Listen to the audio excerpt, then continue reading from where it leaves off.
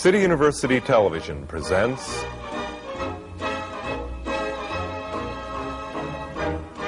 the American Theater Wing Seminars. Working in the Theater.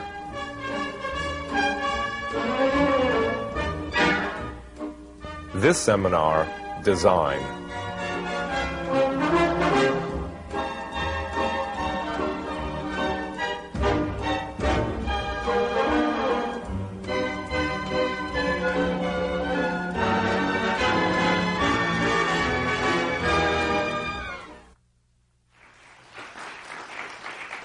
This is an American Theater Wing seminar on working in the theater. It's coming to you from the Graduate Center of the City University of New York, located on 42nd Street, New York City, the heart of the theater, where uptown and downtown and off-Broadway and off-Broadway and Broadway all meet to share the magic of the theater. The American Theater Wing is perhaps best known for its Tony Awards, which are named in honor of a woman named Antoinette Perry, who believed in preparing and knowing your role and everybody else's role in the theater. It was created not for the longest run but to reward those who have achieved a degree of excellence in the craft of theater, and remains so today. We are an all-year-round program, and the American Theater Wing doesn't stop just with the Tonys, but our year-round program continues to service the community through the theater. We have a Saturday Theater for Children program, an Introduction to Broadway program. We bring live theater to hospitals and nursing homes and seminars.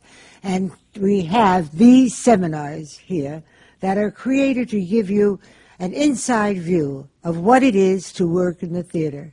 We've explored the performer, the playwright, director, and choreographer, and the production, the nitty-gritty of what it is to create and produce a show. And now we have a seminar on theater design, perhaps one of the most important, to bring all these elements together, because without these people, there would be no theater. These are the people that create the magic. And when they do it very, very well, many times you don't even know that they've done it.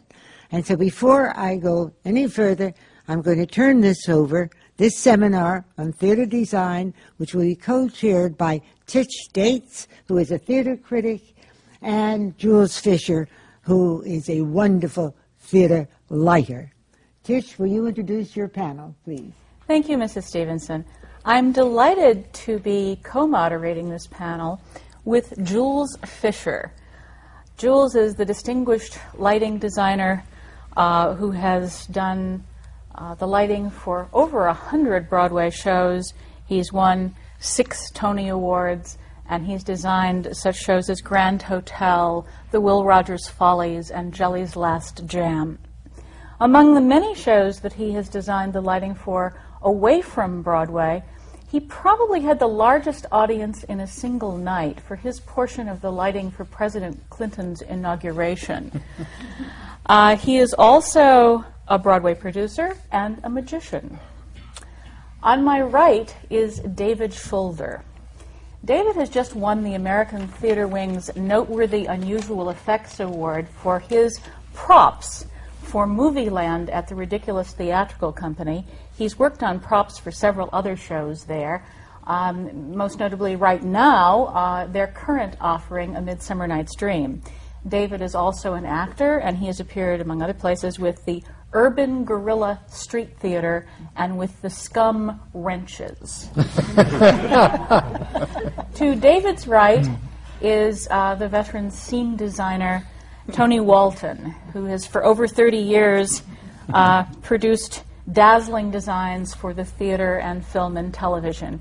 He won an Oscar, you may remember, for All That Jazz, an Emmy for his scenic design of Death of a Salesman.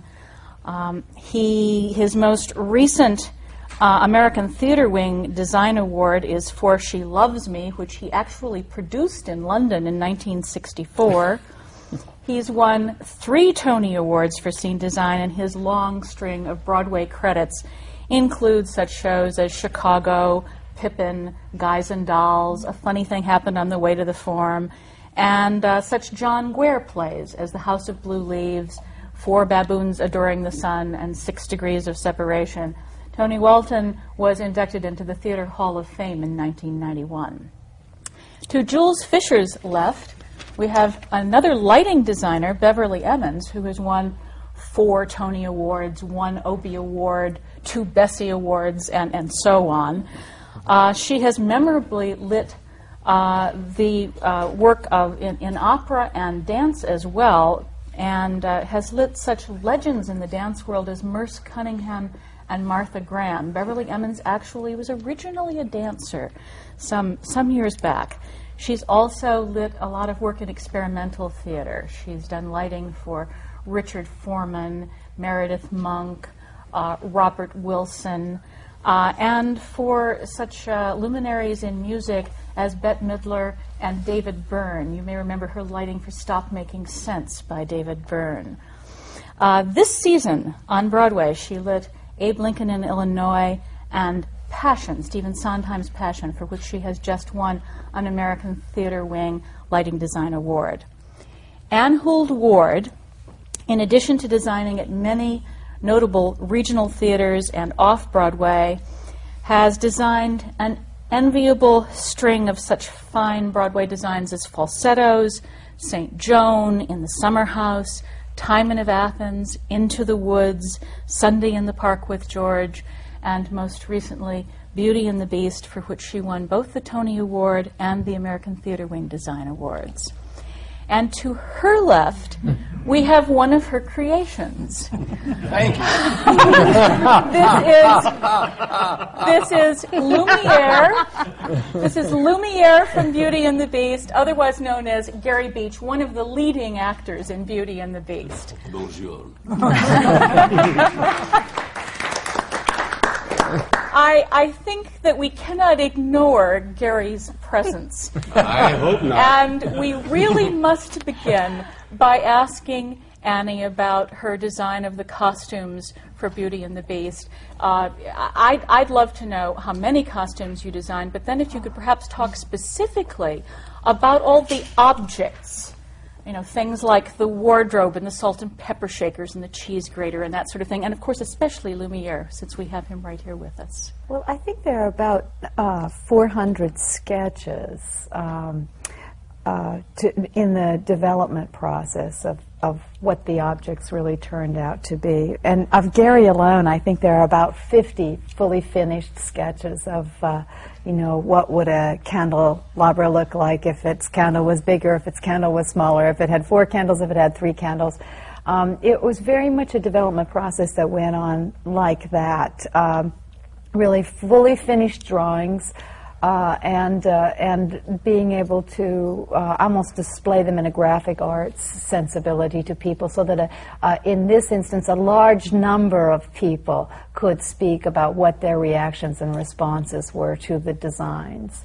And I think that one of the things that I felt was very important in the design process, and that I knew only I could be really responsible for, was always trying to keep in mind the actor inside of the costume. In other words, asking Gary to wear the candle outfit, asking Beth Fowler to be inside of a teapot. All of those things are, it's a marvelous experience visually to look at for an instance, but I must be able to perceive how the actor is going to go through the entire evening in it. While everybody else is arguing about whether he has 3 candles or 4 candles, I really had to make sure that Gary could try to do his job properly. And so that, to me, became the essence of the preservation, really the preservation of the actor in the heart of Beauty and the Beast, so that they can perform for you on stage.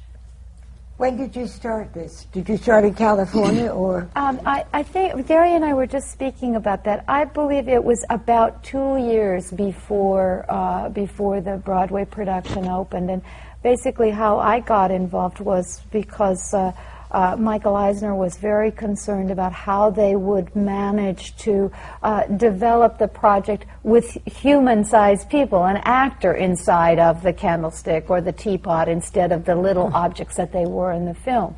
And so they asked if I would begin to look at what we call the enchanted objects, those major objects of the show. And I did the first baby steps towards what I thought that design work could be, and then flew out to Aspen, Colorado to meet with the executives from Disney and really start to talk about what this would be in the theater. And that was my cherished responsibility in this, was the preservation of that they could the perform theater. and they could Yes. move with it. Yeah. It's quite a responsibility. Did it throw you when you first saw it? Well, I think we all, look at a project and try to decide what the challenges of it are, and if you're going through a design process with people who really haven't been through it, at least in the Broadway venue before, you kind of have to say, all right, these are my responsibilities for this project, and this is what I will manage to do. And we tried to do it. I'm sure Gary would tell you there are things that we wish were more comfortable or more flexible or this or that.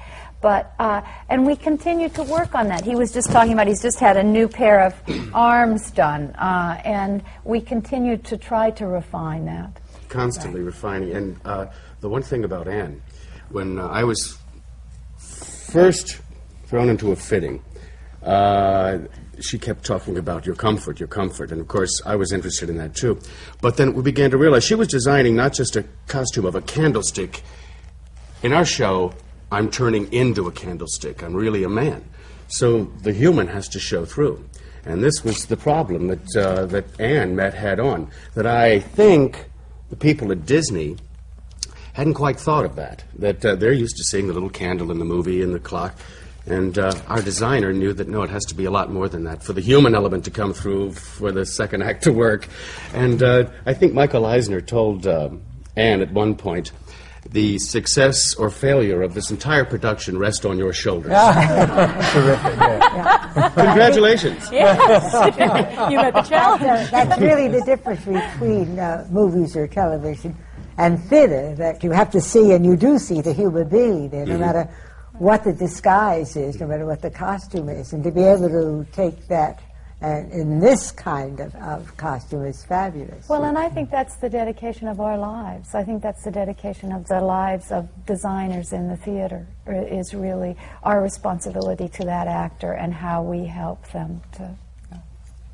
Very good. Did Disney express their appreciation of what you had done? They have expressed their yes, Shirley, yes. Yes. Gary, how does it feel to wear that costume? What's going on in there? What's going on there? You just tried to scratch your chin. I was very nicely given two little exits here, so I can do this. And of course, if you've seen the show, midway in the first act, I turn into a song and dance man, and I end up running up and down stacked dishes. I have a hat and a cane, doing kicks. As be our guest number. And all of this was on Anne's shoulders. And we would discuss this during the rehearsal process, and she'd say, "Can you do it? Can you do it?" And I said, I don't think that we should make this too comfortable. This is not a comfortable position to be in, turning into a metal candelabra. Let's see what we can do. And so it was total collaboration in that part. And I did tell her, I said, I didn't expect to go into this wearing opera pumps and a smoking jacket.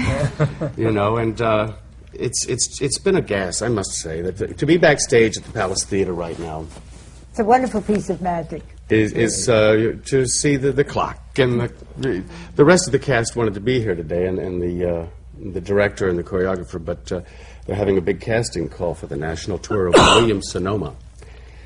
Just kidding. I think you better go on, Tish. I should say that Anne, would you agree that it's astonishing to have a performer like Gary as receptive and supportive of this? I did the Tin Man costume for the movie of The Wiz, and our actor in that case said, I can't move unless I wear these particular brand of suede loafers, and I can only wear approximately 23 pounds of anything on me before I just grind to a halt. This is the Tin Man. So to have a Gary is something special. I think, I mean, the whole cast has been so dedicated to the design, and I think that there are many actors who would like to express that dedication, but someplace along the process, in the tiredness, it begins to disappear. It clearly did not disappear from these people. They really, through the tech time in Houston, they were my support rather than the other way around. Yeah. It has been a marvelous experience, and they are That's a amazing. tremendous cast, I think.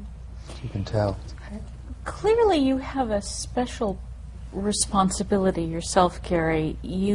Your hands light up frequently during the show. How do you manage not to set people or costumes or whatever on fire?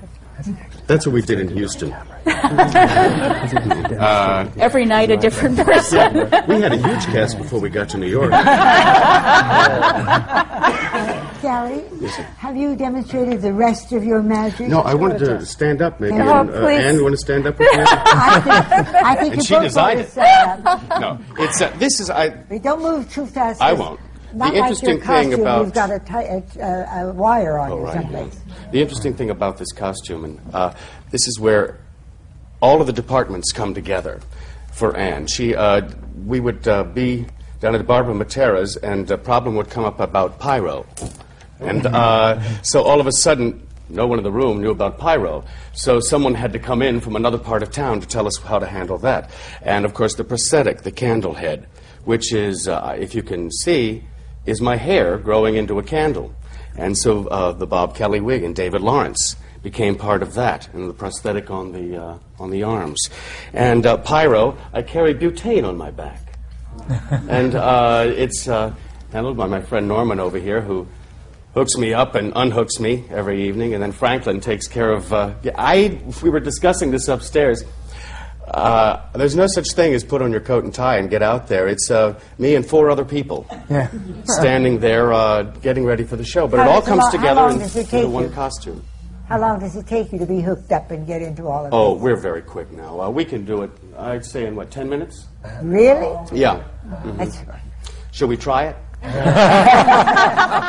thank you very Thank you. much. I've really enjoyed this, and I think maybe I should go upstairs. I'm opening a Zippo factory on the other side. But I've really enjoyed this and meeting all of you. Thank you, Anne. Congratulations to you all. Bye-bye.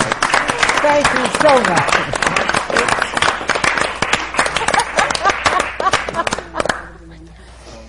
Thank you, Gary Beach. Would you like to continue? Tish. Okay. Jules. All right. I wanted to ask Beverly first, because of our relationship in lighting.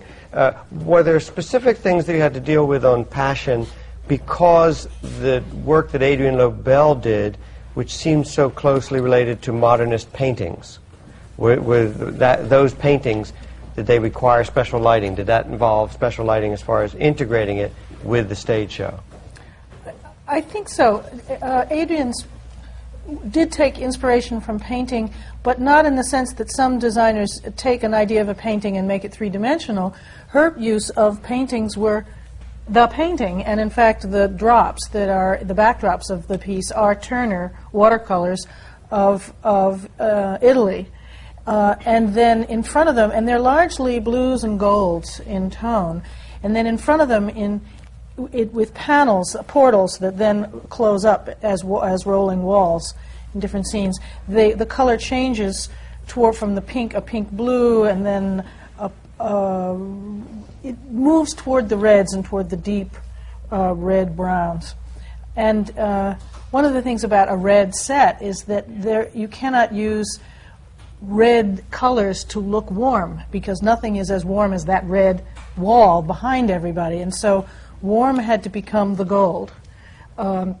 and the gold of the sun, and then you could see, it's about 19th century Italy, that all worked as an idea.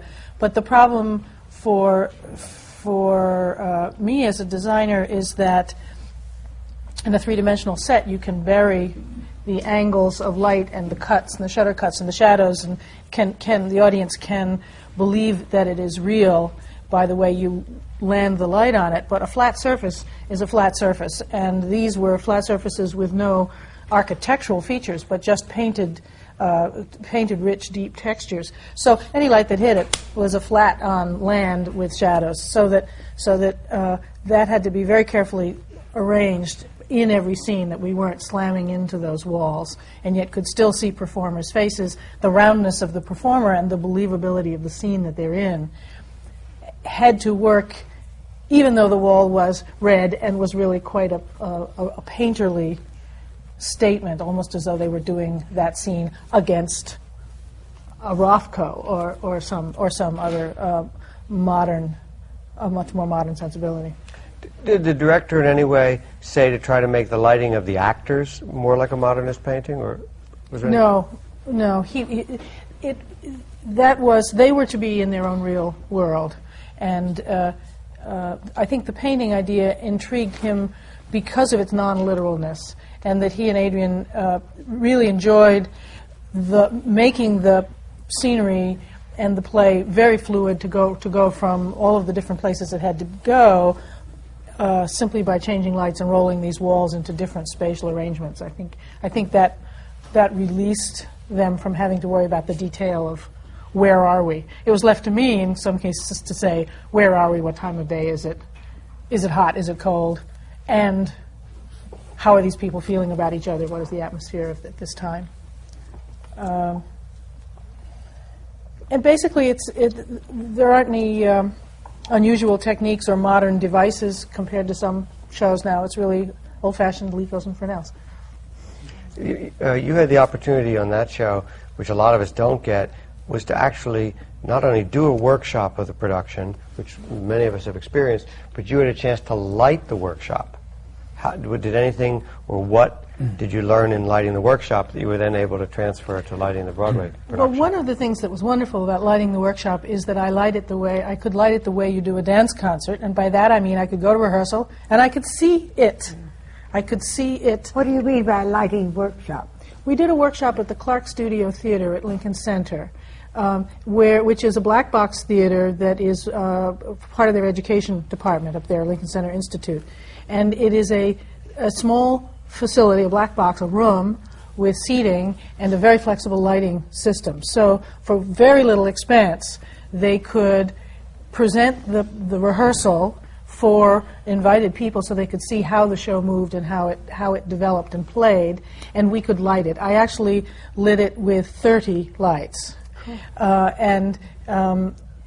And they wore... How often is that used? It's both black and white. For shows? Usually it's gotten so that one commercial production a year comes in and uses it to do a trial. And uses the lighting as well? Yes. Now, various directors choose to use the lighting in different ways. James said, "Oh, you're here. Oh, fine. We'll need some lighting." So why don't you be the designer? Why don't you do it? Yeah.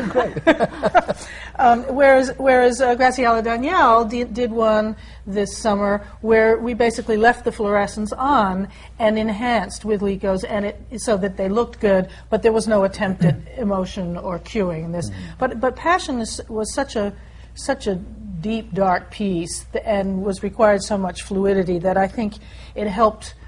I like to think it helped sell the piece, that people could see some semblance of what it was going to move like and have it instead of be too raw.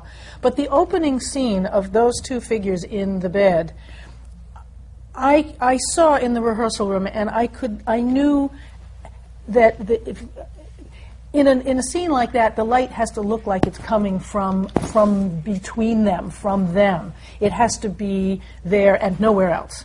And at the Clark, it was easy because you could put a Liko over there, and it could land over there in the wings and be gone, and only light those two faces looking at each other. And I think it was that angle. Then what was frightening was once we got it into the theater, by the time Adrian had brought in the walls to make the intimacy of that scene, you couldn't make the shot without you have to miss this wall, and you have to miss the back of the bed, and you have to miss the wall back here, and in order to make that light beam not be there. And so we did something which they rarely let you do on Broadway, which is we took a rolling stand and we put Alico right out of sight lines, basically on stage, to get that shot. And thank heavens we have a wonderful electrician who gets that focus every night. Has to be cut off of this and off of that and this exactly right. And at the blackouts, there's a man there to take it away. And most most producers, they don't want any electricians on the deck. You have to pay them, but luckily there's a guy there anyways. He's doing sound. It was fine, but that's the kind of thing you have to do. Excuse me? How did you learn to articulate everything that you needed in this to do it? Is there a school for lighting now? Is there a university? I didn't go to any of them. School of Jules Fisher. Yeah. I worked as an assistant for Jules Fisher for quite some time. When you had to go someplace before you came to Jules Fisher? I was at Sarah Lawrence as a dancer and worked backstage at the Connecticut Dance Festival, American Dance Festival at Connecticut College, where the Graham Company and all of the major modern dancers came in, and Tom Skelton was the lighting designer, and he's the one who interested me in lighting. He's a spectacular man whom we will miss. Are there any departments of lighting now, like Yes, NYU School of the Arts, the Tisch School of the Arts, and Yale and Carnegie Tech. I think they're all Jules over went the to place. Carnegie. Yeah, Boston University has a pretty good program. A lot of universities purport to teach lighting. Okay. Northwestern. Beverly, Yes, Northwestern. Beverly, in that first scene, Let's come over here. certainly. Tony, the Roundabout Theater Company had never done a musical before you did She Loves Me, and they have a rather intimate playing space. Yes. By my count, if I've got it right, there are actually 7 different distinct acting areas in that play, plus you had to make room for an orchestra. How did you solve those are amazing problems to solve in that little theater. How did you do it? It was an act of desperation, I think. It was, as you say, you start with the predicaments and try to solve them. The first one being, this is the first time we have to deal with an orchestra in this space. The thing that's curious about the Roundabout Theatre, for those who don't know, is it's actually built into the corner of what was the famous old Bond store there on Broadway and 45th Street.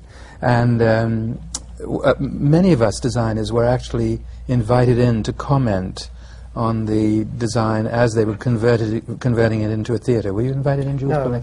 Well, and they were talking about the possibility of building the stage into the corner of this rectangular room. And we, all of us, I believe, said, "Oh, please don't put it in the corner."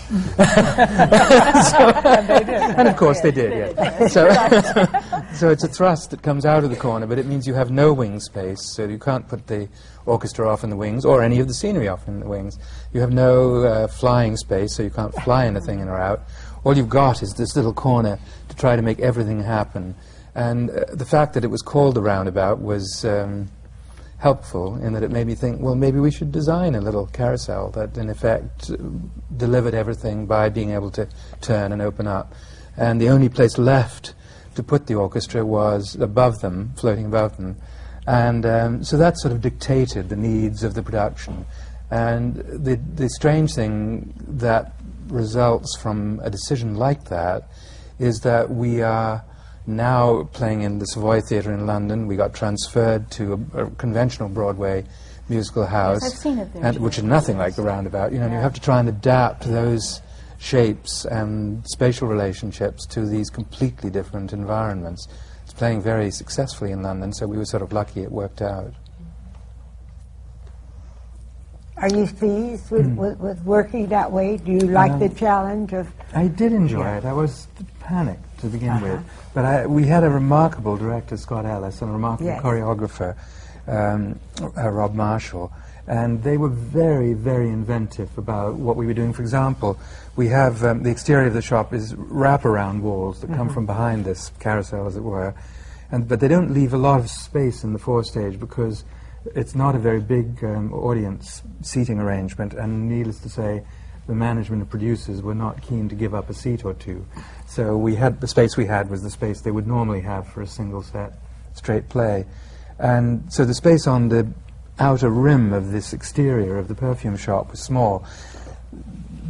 There were some key scenes that took place there in the original musical. For one thing, the final big number, the 12 Days of Christmas number. And our director and choreographer brilliantly came up with a way of doing this within the shop, which actually not only solved my physical problems, but made the number itself much funnier than it had ever been when it took place on the exterior of the shop. Is that normal that you work with a director, choreographer in your sets? As closely as possible, yes. That everything springs from them or is filtered through them.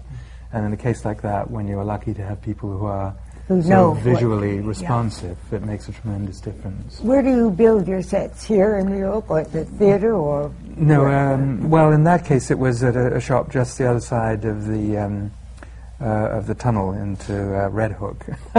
But some places are a little more glamorous than that. Some of them were built in the Bronx, and some of them up in Newburgh. And today I was just visiting a scenic shop in Cornwall on the Hudson, which is a glorious place to visit at this time of year. You go through all the trees in the fall. Are there set designing schools? I'm going to ask you yes, the same essentially the same schools that Jules and Beverly mentioned. But I actually studied in London, so I didn't have the advantage of learning the kind of nuts and bolts expertise that the schools here do. Did you study in the schools or in the theatre in London? In a place called the Slade School of Fine Art. That actually was, the teachers were essentially painters who occasionally did a W.H. Auden play or a Isherwood or something that was essentially an artwork. And their attitude was, it's about the art, it's not about learning how to do a ground plan. So they didn't teach how to do a ground plan. That was quite a tricky way to start out. They taught you very well. Well, I was lucky enough to be an assistant designer concurrently at Wimbledon Repertory Theatre, which is sort of like year-round summer stock.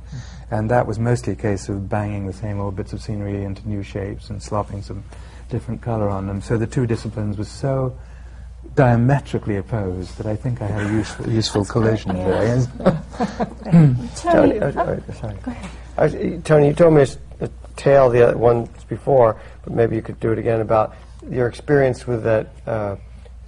One of your first experiences with the actress who you had to audition by bringing the costumes to her home. Oh my goodness! Well, this is a famous. This is a long time ago, Jules. This is a famous, but it bears on what they were saying. This was a famous actress who, for the purposes of this, shall be nameless. But she was ultimately damed, so she was a very worthwhile person.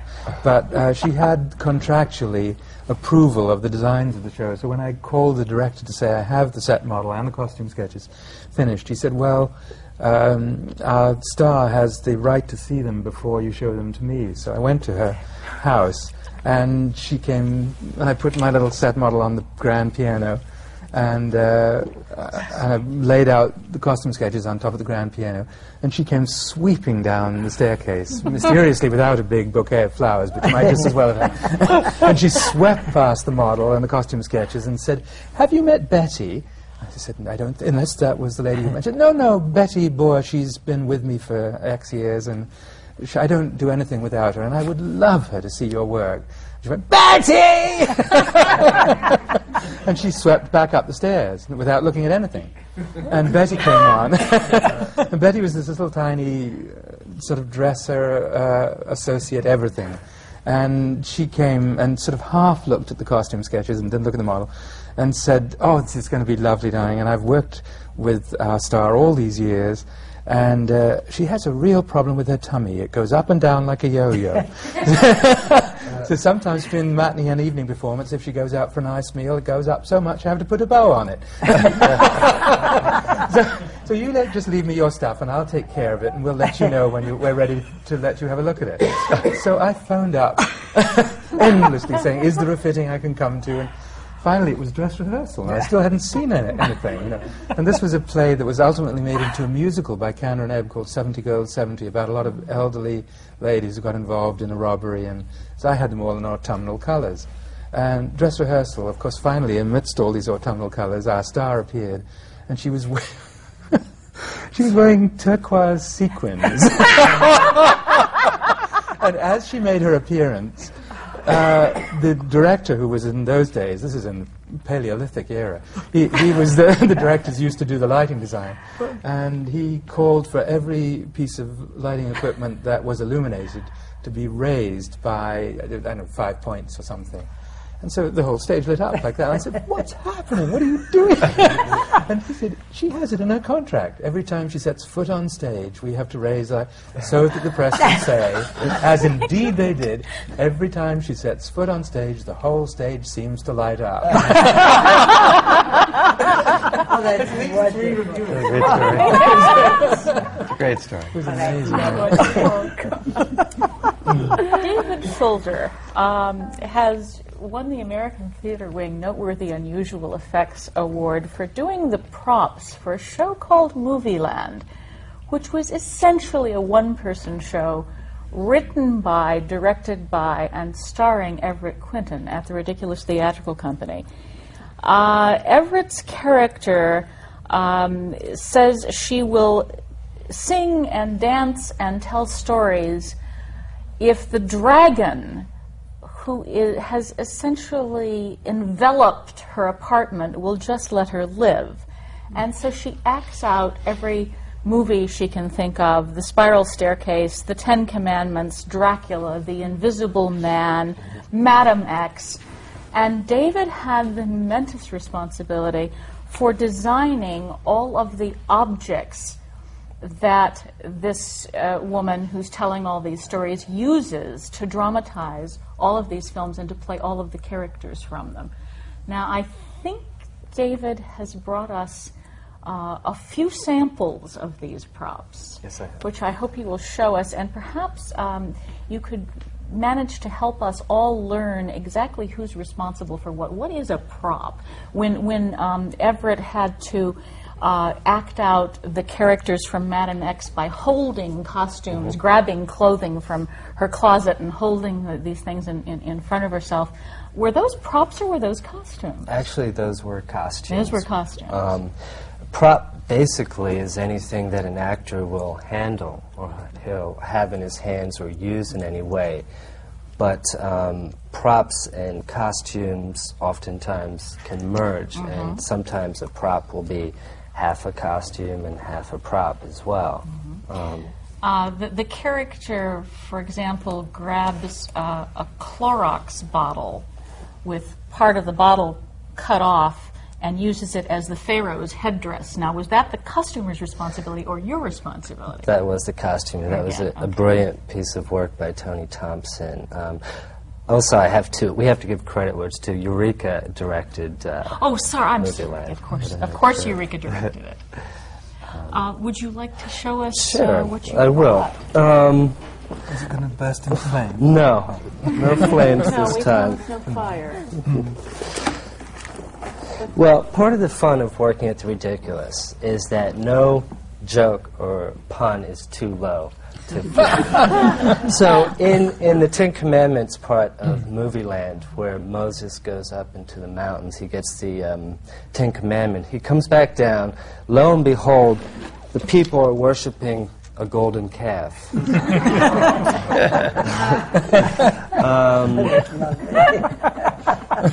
The Ridiculous is a fun place because there's high camp and low camp all the time, and anything is potentially fabulous. And these are two rats that live with Ruby in her kitchen, which have been made absolutely fabulous. Thank you, Daphne Gruss, for working on these as well. I think I think you're pretty much bent on the table. Speaking of bad jokes, in the Ten Commandments, where the curses are being put on Egypt by Moses, The river is going to run with blood for 7 days. There'll be a plague of frogs. There'll be snakes on Egypt, and Rudolph Giuliani's toupee. That worked good, this show. Another thing, the biggest challenge in that show was the Invisible Man portion, because it was decided, it made sense that it would be done in darkness with fluorescent lighting, black lights. So all of the props had to be painted with fluorescent paint, and Everett, to his everlasting credit, managed to operate a whole table, a special table filled with props, completely enveloped in black, with black gauze over his eyes.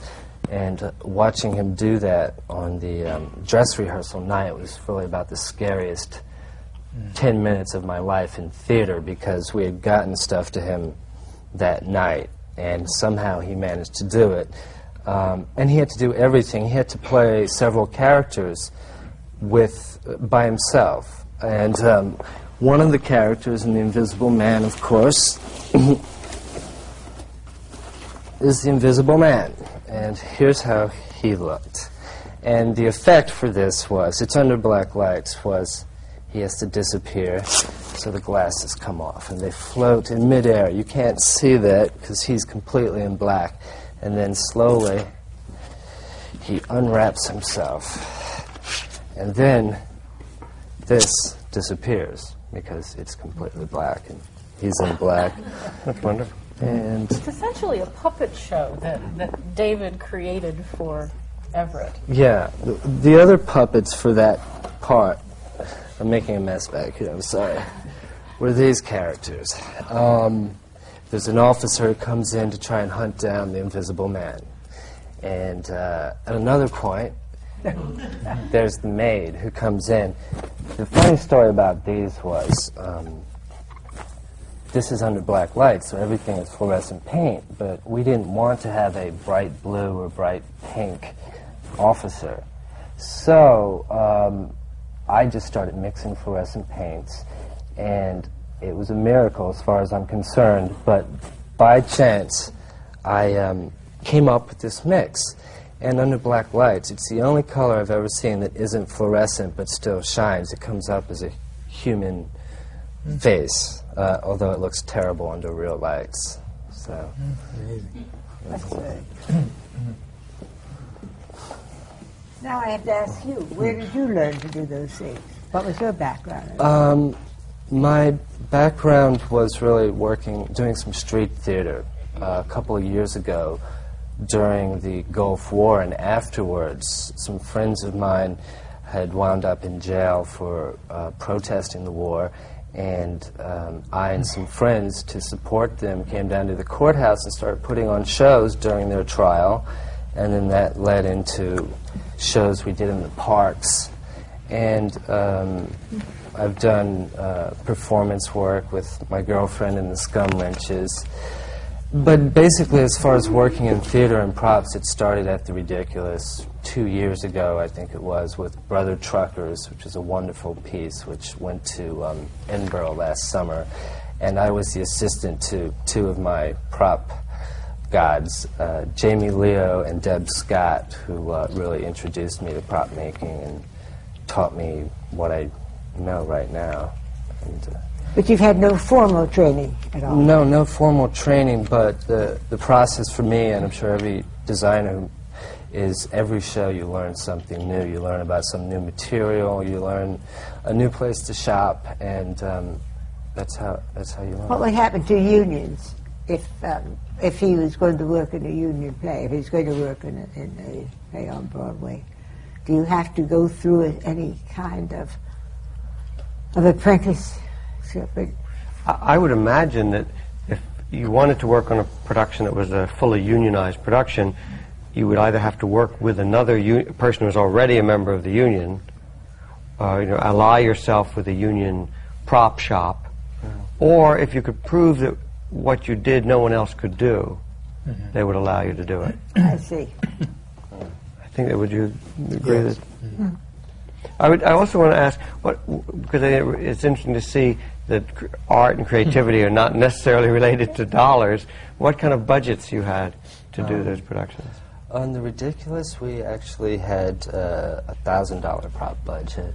And, That's because the show was so heavily dependent on props. That's a large It's a big there budget were show. Right? several props in Everett's hand every minute of the show. yeah. Different props. How many props would you say you had to produce for that price? I don't know, 30, 40, ranging from small throwaway props to bigger item props, to the biggest prop, which was the dragon, which quickly became that damn dragon, because he didn't want to get made, and it was a dragon this big that someone stands inside and operates the jaw, and I worked and worked and worked on it, and it actually got 3 seconds of stage time, which happens a lot. The huge dragon's claw that comes in to try to grab Everett, that was a prop also? Yes, that was a prop, and there's a tail of the dragon that pops out of the refrigerator and wraps Everett up and tries to pull him in. And Everett is really wonderful working with props. And when you make props, they're like your babies for costumes. I'm sure it's the same. And you just have to let the actors work with them. And Everett does some amazing things you didn't know that could be done with a prop, you know. Well, David didn't always go after the flashy effect. Sometimes he helped to create a laugh in the simplest possible way, the less is more way. When the Red Sea parted, David's prop for that was, I guess, a sheet of paper with a C, the letter C, in red, which Ruby tears asunder to part the Red Sea. And for Gave a Fabulous Ball, David's prop was a beach ball. With glitter. Yeah. So a lot of the humor was visual and came from the prop design. Yeah. That's part of the fun of The Ridiculous. You're always searching out sometimes the worst puns you can How possibly large a get. theater is it? Excuse me? How large a theater? It's 145 seats, I think. Beverly Emmons, at one time you talked about your own philosophy as being something like, I don't think you used those words in the interview that I read, but a less is more philosophy, and you compared yourself to Jules and his great fascination with the technology and the equipment. Just out of curiosity, this may not reveal anything about that, but how many instruments did you use, not in the workshop with the 30 instruments, but on Broadway in Passion, and how many did Jules use in Angels in America? Well, before I answer that, we had a very different physical problem as well as a very different, I mean, you had 8 hours of episodic show to do, so this is sort of a no-fair comparison. Whereas what we were doing on Passion was absolutely classical wings and borders. In my count, I didn't count. Yeah, I guess we did. We had equipment that was actually lighting each one of those legs and borders in a very old-fashioned kind of way, because the different colors got thrown. Even though it was red, there were deep colors in it, and it could be thrown to the cooler or the warmer or the golder or the redder. So counting that, what I would call border light equipment, except that isn't what I used, we used 400 focusing units, which for a musical is small. Is Jules able to? Do you know how many lights we're using for Christmas Carol? This Christmas just Carol, to make a but that's- comparison. Yes. Okay, yeah. Tony and I are working on a musical of A Christmas Carol, the Dickens book, and however, it also is not fair to compare in some ways because it's at the Paramount Theater. But it might be an We entertaining could True. comparison. Madison Well, Square oddly enough, the number is Garden. not so huge. Madison Square. The surprise is that the number is not such a large number because I don't actually know the exact amount, but my guess is it's under 500. Oh, really? But the reason is there's 100 Verilights. Right. There's 100 lamps that are automated, computer-controlled, moving instruments. So each one of those can be changed at whim all night long. So they represent hundreds and hundreds of lights. Right. How many seats is the... 5,500. And that, by the way, this is technical, but I'll take a moment. The amount of lights is often related to the amount of seats. If you have a theater in which people are only 5 rows away from the actors, you don't need very much brightness to see them. If you are 70 rows away, to see the exact same moment, you need much brighter lights and more of them. So it definitely relates to the size of the peculiarity theater. of this configuration is that although it's about the same number of seats as Radio City Music Hall, in Radio City they're stacked up. And in the Paramount, they just go and go on one level. There's no balcony. No There's balcony, only yeah. all 5,500 seats are in one orchestra It's floor. a dish. Isn't it curious that with footlights, years ago when they had that footlights in the theater, which was a wonderful form of lighting for you know, is. you didn't have to alter the footlights, in other words, you went back, back, back.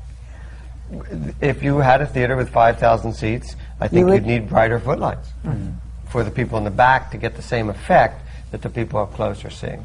In fact, it's a technical problem because then it might be too bright for the audience sitting very close to the stage. Probing a little further at how your philosophies are similar and how they're different. You worked on Hair together. You were Jules's assistant in the 60s on Hair, yes? I was around. Some? You Yeah. were around. I wasn't the formal assistant at Okay. that point. I think it was Mark. Yeah. If you had Hair to do over, if you could turn back the clock, and this were the original production of Hair, but you had all of today's technology to use and all that you know about lighting now, would either one of you see doing anything differently? Let's start with Beverly. My opinion is that it was perfect, and I wouldn't change it. Of I was very happy with the way it looked, but I think times have changed, and we have a new expectation of what lighting should do. I think it's changed drastically in the last 15 years, and it's changing even more rapidly today. We expect more movement. I've looked at, one is, let's take brightness. A show like Hair had probably 200 lights as a musical in 1968. And today that same, most musicals on Broadway would have 500, 600, 700 lamps. That's 3 times the amount of equipment. But the other is the actual number of cues. I recently looked at some light plots for some standard musicals. And when I say standard, it's not a fair expression, but more traditional musicals, including something like West Side Story.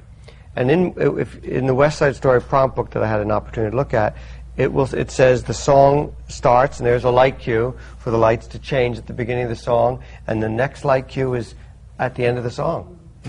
And today, on a Broadway musical, there might be 30 light cues in a song. Is that necessary, do you think? I think so. When I say necessary, it depends on the content of the material.